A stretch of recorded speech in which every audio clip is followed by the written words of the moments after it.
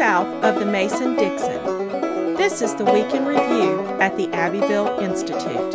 Here is your host, Brian McClanahan. Welcome back to the Week in Review at the Abbeville Institute. This is your host, Brian McClanahan, and this is episode 327, covering the week of September 26th through September 30th, 2022. Glad to have you back on the program. Very glad to be here. Don't forget to follow us on Twitter, like our Gab page, like our Facebook page, and like our YouTube page. We do have several social media accounts now.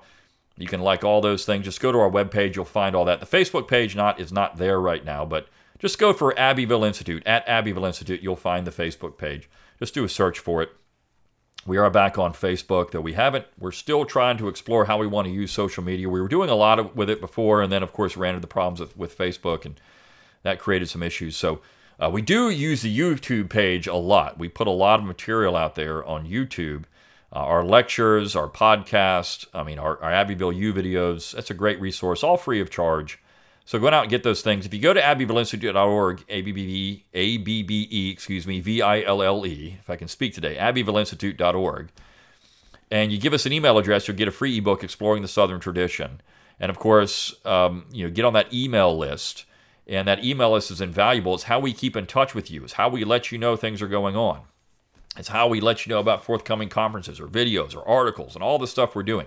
I will say this, we do have a new conference, a webinar coming up October 14th. That's a Friday. It's going to be during the day. I think the times, I haven't nailed this down 100% yet, but it's going to be between 10 and 3, 10 a.m. and 3 p.m.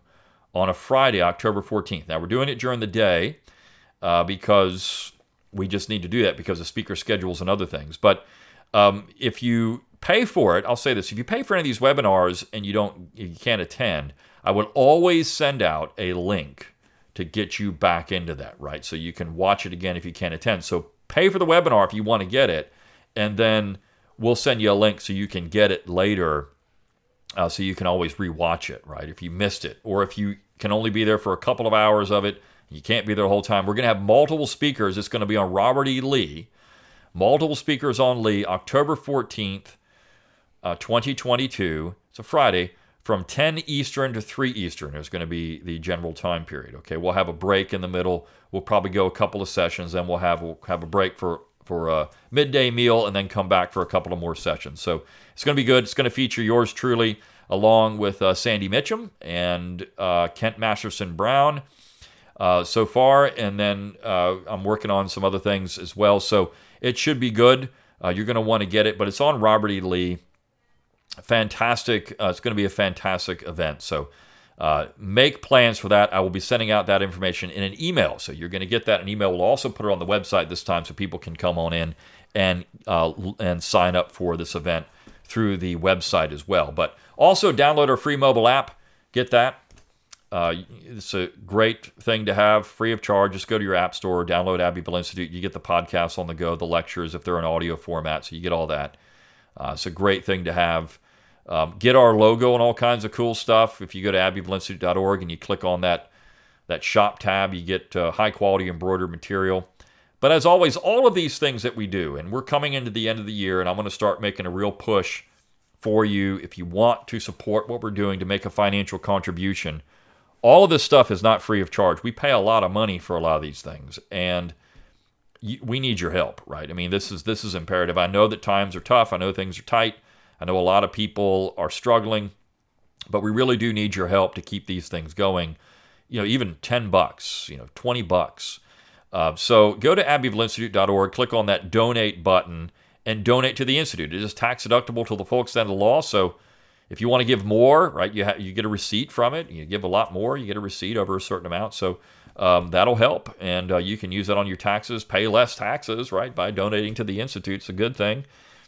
And we do appreciate all that support. It does keep some things going. We are working on several projects still. We've got the 1607 project we're working on. We're going to announce that very shortly. We're going to have our own web page for that. There's going to be some really cool stuff with that. We've got that. We're working behind the scenes to get that published and out. There's going to be a book on that.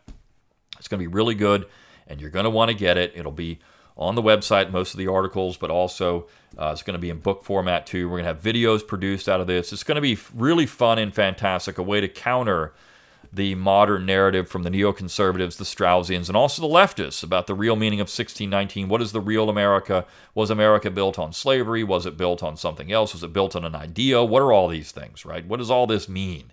We're going to do that. So it's going to be a fantastic counterweight to the mainstream narrative of what American history is, and we're really looking forward to doing that. So we've got a lot of cool stuff. Of course, the website, and this podcast, all those things cost money to do. So let's talk about the material we have for this week. And it featured some really good stuff, right?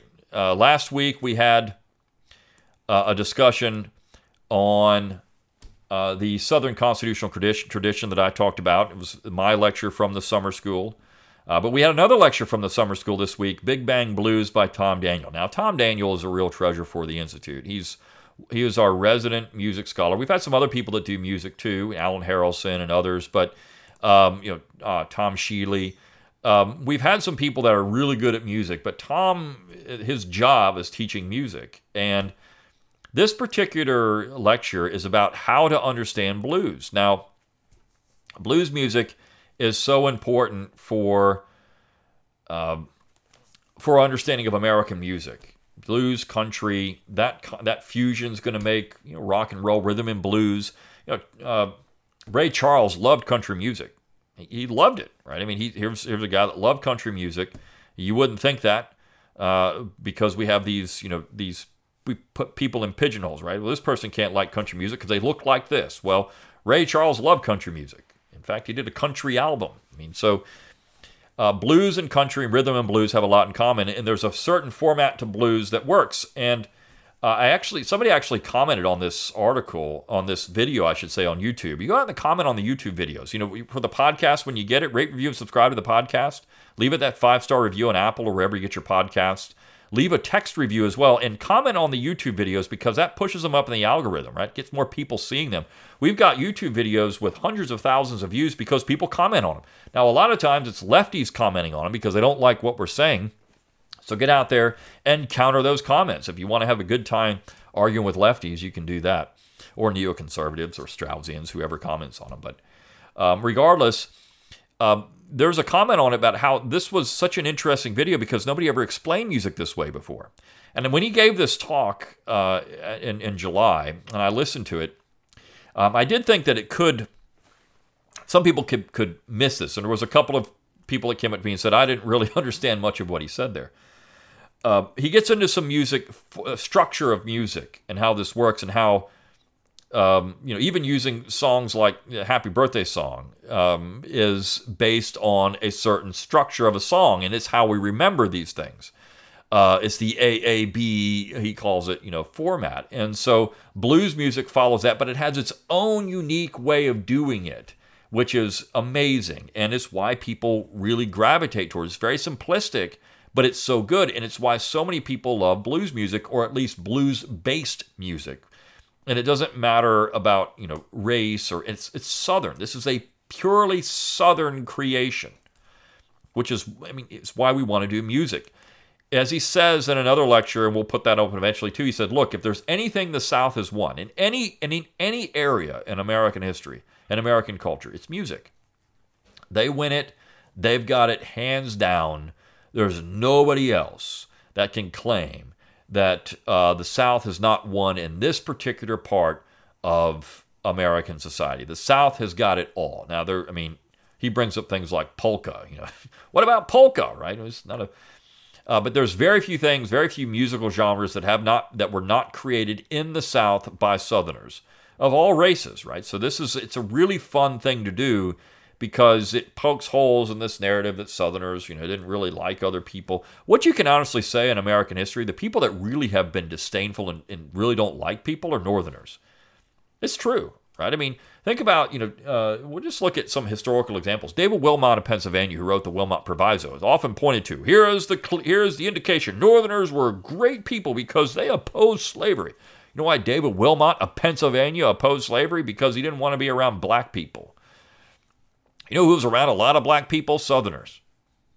This is the funniest thing about it, right? The areas of the United States that had the fewest black people worried about things like miscegenation. They worried about influence of blacks in their society. And in many cases, you're talking about, if you had 100 people and you're in New England, you might have one black person. And so, of course, they're not worried about power or anything, but when it's threatening them, like in Boston in the 1970s, when you got to desegregate the schools, well, then you're going to go out and beat people up with the U.S. flag. A black guy, if you're a northern, a Bostonian, a white Bostonian, you're going to beat up a black guy with a U.S. flag because, my gosh, he dares to push for integrated schools. So this is the thing that, we get to where the hypocrisy and unaccountability is also the real key to this. The hypocrisy and unaccountability of Northerners and all these things. It's just amazing, and how they distort history all the time. Now, this doesn't always work for Northerners. In fact, we had a lot of music this week in this week's theme. 4 of the pieces had some type of a musical touch to them. The first piece of the week, "The Stranger in Gray" by David Crum. It's so good. This is a really interesting piece. Somehow, in Maine, a Confederate soldier was buried, and nobody knew who the guy was. Here's this soldier shows up to be buried, and it's a Confederate soldier. There was a mistake, it's thought. Mistake, this Confederate soldier made it to Maine, and so what did the people of Maine do? Well, they honored him. They buried him in a cemetery in Maine. They didn't know who it was, so they put "Stranger" on this headstone, and they put a flag out, and they put flowers out. They honor this Confederate soldier in Maine. Now, of course, Joshua Chamberlain came from Maine, and Chamberlain was one of the most honorable men that ever fought for the Union. I mean, this guy was really honorable. He respected the South. He respected Southerners. He looked at them as as honorable people fighting a war that they thought was right. He was an abolitionist, of course, and wanted to end slavery, but he always respected Southerners, and he showed them proper veneration when he thought they deserved it. He thought they fought hard, and he was a real reconciliationist in that way. And so Mainers don't really like Massachusetts either. They just don't. I mean, Massachusetts is a horrible place to them. They're different from people from Massachusetts. They're different people from Connecticut. They are a different type of New Englanders. And so there's this little song. It was written... let me look at the piece here. A song written by a group called the Squid Jiggers. Squid Jiggers. Funny. And they wrote this piece entitled "The Stranger," and it's a beautiful song. It's so good. It just gets into this really nice, talking about how this person showed up, and here's this guy that. It says, when the casket with the soldier's body arrived, it was open, and there was the body of a stranger in Confederate uniform.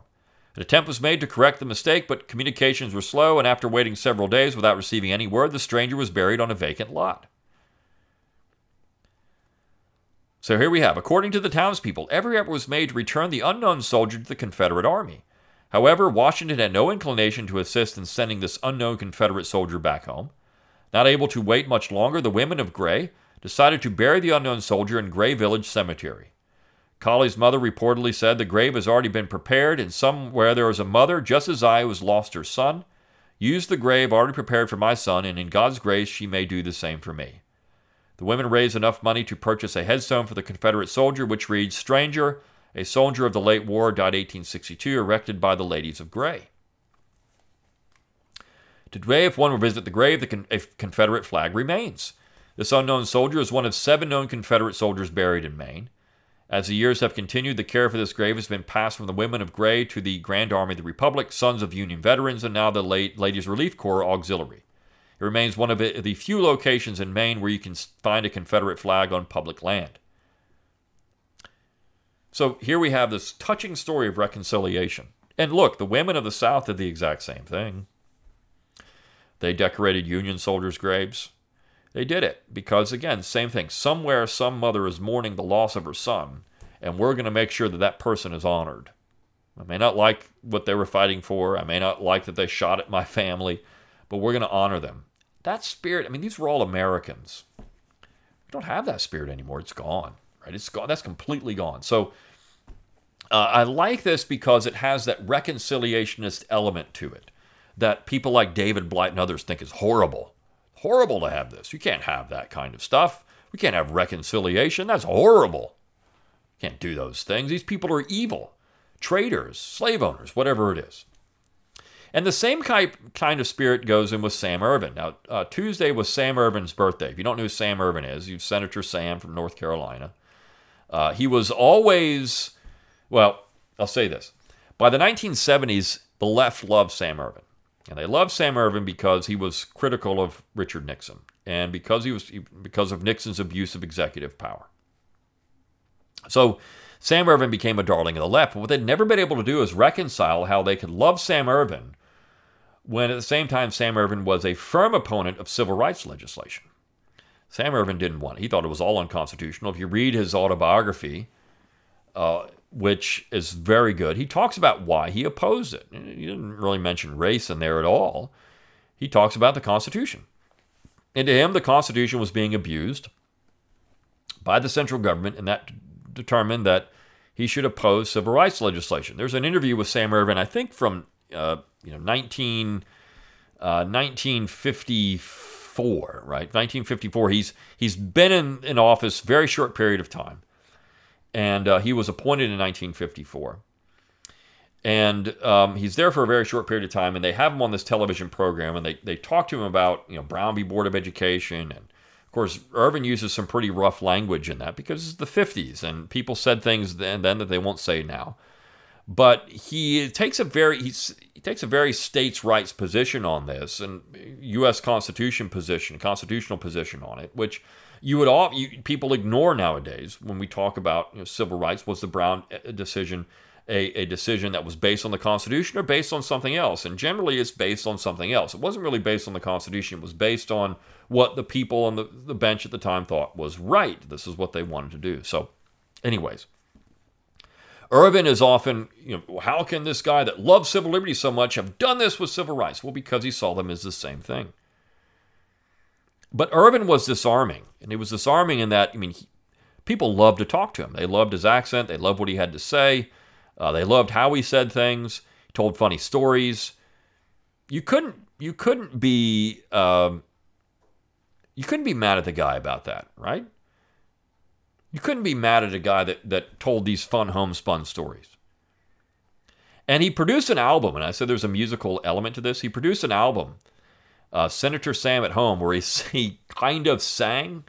For example, there was the song A Bridge Over Troubled Water, which he sang on the album, more or less reciting the lyrics while the music's playing in the background. But we put a couple of clips. One is an interview with Sam Ervin from August of 1973. And then the other, of course, is Senator Sam at Home. There's a clip from that. We've had that on our YouTube channel for almost a decade now. If you haven't watched it, it's just a little 1-minute clip. Each one of these is only about a minute long. But Ervin is a dinosaur. He was a real reconciliationist person. Here's a guy from the South that Northerners loved, leftists loved, conservatives loved. He was a real reconciliationist. Sam Ervin is a dinosaur. Even in 1973, he was a dinosaur in a lot of ways, as I say in the piece. I wrote this little piece. But he's a dinosaur now because we can't have this kind of person in Congress. They're extinct. They're extinct. He's gone. And that's a real shame for the United States. Someone that could, and this is, look, Joe Biden, I'll say this. Joe Biden, at one point,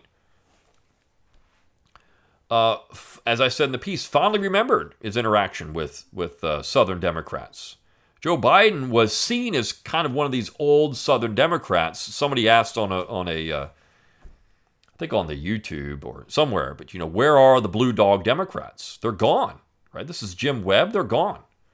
They've had to become, quote unquote, Republicans because the Democrat Party moved so far away from them. But these old conservative Democrats, that's what Biden was viewed as in some ways when he was in the Senate. He's kind of conservative. He does conservative things at times. But, he votes for the left at other times. He's kind of in the middle here. Where is Joe Biden? Now Joe Biden doesn't really know where he is. And when you ask that question, where's Joe Biden? He's lost on stage. So, but when you look at this these kind of old Democrats. So it's the South, right? And look, lefties struggle with the South in this period of time because they love that the South is in favor of the New Deal. They love the South is in favor of, the butter part of the expansion of social welfare programs. They love that the South is in favor of, limiting the corporate America and corporate greed and Wall Street and going after big banks. And they love all that. And then they can't figure out, but these people were so bad on civil rights. So they just can't figure it out, right? The South is still an oddity to them, how these people could do these things. Well, it goes back to Jefferson. It goes back to the Jeffersonian political tradition. And I have said on this show and on this podcast and in other places that the reason I think Southerners are so willing to use the general government against New England and against the Northeast and against New York and against all of this is because they saw them as foisting this unconstitutional government anyways, and so they were just going to use the apparatus given to them to go out and regulate the heck out of these big banks and big industry. So that's the issue, right? I mean, this is what they were going to do. They were going to use the apparatus given to them against them because it had been foisted on them to begin with. So I really like Sam Ervin. I wrote about Sam Ervin in the book Forgotten Conservatives in American History with Clyde Wilson. And of course, again, September 27th was Sam Ervin's birthday. So just a great story, a great American story of a statesman and really one of the most important political figures of the 20th century. And then if you keep the music theme going, even the last piece of the week, the title is, like Phil Harris said, That's What I Like About the South. Great piece. And of course, the Carl Bruner version of this I like better. Phil Harris made it popular. Phil Harris, of course, the comedian, movie actor. I'm sorry, not Carl. Cliff Bruner, who was from Texas. He had a very good version of That's What I Like About the South. But Phil Harris made it very popular. And this kind of, the South is great. We got all these great things in the South. It's reconciliationist. Again, I did a whole talk on this at the summer school a few years back on how music was reconciliationist and how many Northerners loved the South and they portrayed that through the music. We've lost all that again. All that is going away. But Paul Yarbrough is talking about something else in this piece, but he's saying, look, I mean, again, Southern politics, what we've lost in America, and it goes back to Sam Ervin in a lot of ways, what we've lost in America, it's a real conservative party. We've lost the Sam Ervins. We've lost these old statesmen from the 19th century, 20th century that were interested in real American conservatism. And that's what Sam Ervin represented. And that's what Paul Yarbrough is talking about in this piece. That part of American society, that the ability for conservative Southerners in particular, but all Americans who are conservative, who vote for Democrats or Republicans, there's really no party for them anymore. It's gone. And this is what George Wallace was talking about. There's not a dime's worth of difference. I mean, this whole idea that Donald Trump essentially had said some of the same kind of things at times. Pat Buchanan had said these things. This is why Buchanan was willingly ran on the Reform Party, because there really wasn't a lot of difference between Republicans and Democrats. They're all just the war party. They're all just the big government party, whatever it is. And this conservative side of America really has lost any kind of party representation. And that's what Yarbrough is talking about. And that Jeffersonian tradition, this is things we talk about in this show, that Jeffersonian, in the website too, the Jeffersonian tradition and what it means, and is it even around anymore, or how many people do believe in these things? It's all pretty much gone, which is why you should help us continue to exist and do what we do at the Institute, because we're one of the only voices out there for this kind of stuff. I mean, we're it, really. You have a few other places that do stuff like this, Chronicles Magazine, sometimes American Conservative. But from a Southern position, just promoting beautiful things about the South, mixed in with the political philosophy and other things, economics, this is where you get it. There's lots of people that talk about Southern culture, music, art, literature, food, these kind of things. And we do all that too. But we also have the political element to it, political philosophy and Constitution. Of course, not taking any sides on anything. We just talk about where it is, right? So but where all that tradition comes from, Calhoun and Jefferson and John Taylor of Caroline and John Randolph of Roanoke and Sam Irvin. These are the kind of things we do that are different from other organizations that are interested in the South. We do the war too, which we talked about. Again, our first piece of this week was the war. That's not the South. The South is 400 years, and it's why we had the piece with Tom Daniel on music. It's why we do that kind of stuff. It's why we have pieces on literature. It's why we do have pieces on, early American history and Southerners and how important that is for understanding what the Southern tradition is and what it means for America. And it's why we're doing the 1607 Project, going back 400 plus years when looking at the Southern tradition. Now, the last piece of the week, and I'll just mention it here briefly, it's a piece by Al Benson, What the Transcendentalists Sought to Do to the South. And this is important because what you get is as Clyde Wilson calls it, the Yankee problem of America. You get an imperialist type of Northerner that really develops in the 19th century. If you go back to the early 20th century and you start looking at what was happening in America with, say, Jefferson, this is a Northern Studies piece. I mean, you look at what's happening with Jefferson, and you look at the Louisiana Purchase, and you look at the lead up to the Jefferson administration. Northerners understood that if they did not control the general government, they were a minority section. The South was going to control the future of the United States, and this is why, Henry Cabot would write things like, "Look, if we don't make slavery an issue, the South is going to overrun us because they're farmers and Westerners are farmers. If we don't try to come up with some way to put a wedge between the West and the South, we're doomed." And the only way they could figure out to do it was slavery. And why would they want to do that? Because they were interested in their own sectional power. And then you move forward in time 50 years from that, and you look at people like Charles Sumner of Massachusetts. And Sumner was very open about the fact that he wanted to make America New England. He wanted America to be based on New England because he thought New England was the best and that the South was a drag on everything that's real America and all this stuff. So he wanted to make America New England. That's important to understand, right? Because this kind of imperialism, cultural, political, economic, that's essentially what Reconstruction was. And as Benson points out, he says, historian Francis Butler Simpkins, in his A History of the South, noted many of the problems between churches that surfaced after the War of Northern Aggression was over and that shameful program called Reconstruction had begun. The various Southern denominations ended up having many of the same problems that were evident in the political realm.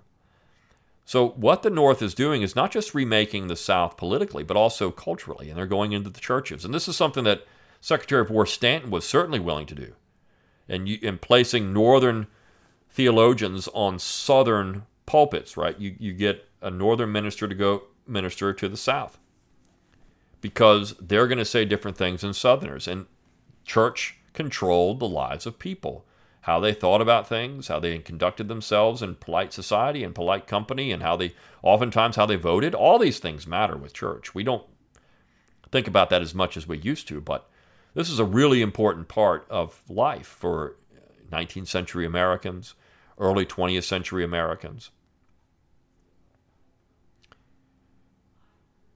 As he says later on, and now these teacher missionaries came south with the idea of teaching these ignorant Southern folks to see the real light, as displayed by transcendentalist doctrine in public school education. Simpkins, along with many others, has told us that the government school system, a real fruit of Northern apostasy, was brought south as part of the Yankee Reconstruction program and that it stayed on. So it stayed on, right? This idea of we're gonna transform the South through education. There was a piece we ran years ago that I wrote on a guy named Cousins, and Southerners were aware of what was going on in the 19th century. This is why they started pushing back on the history being taught about the war and the South and everything else, because they could see it. So they started writing, no, this is the real history of the place and the people. This is it. It's not what you're telling people. This is what it's truly about. And so you had that, right? I mean, you had this pushback through education because education in their mind was being distorted, and that was a real problem. So, look, that had no musical element to it. Though you could say that, some of the hymns, right? Battle Hymn of the Republic, which is a lot of Southerners would sing. You wouldn't have caught a Southerner singing that in the 1860s if you wanted to. Right? So just that song is now sung frequently in Southern churches shows you how far things have gone in another direction in the South compared to what they were in the 1860s. It's amazing when you think about it and how things have gone in that direction. So all of these things work together, right? I mean, and if you enjoy this podcast, if you enjoy the Institute, you enjoy the articles we put out there and the things we do and the conferences we do, and you'll get a link to sign up for this new webinar shortly. That's going out in the next couple of days, so you can sign up for it and get on with it October 14th. It's going to be so good. If you enjoy all that stuff, please consider a tax-deductible donation to the Institute. We need your financial support. There's a lot of other organizations out there with a lot more resources than we have and a lot more money than we have to do some things. We really need your support to continue to do these things on a regular basis. All right. Until next time, good day.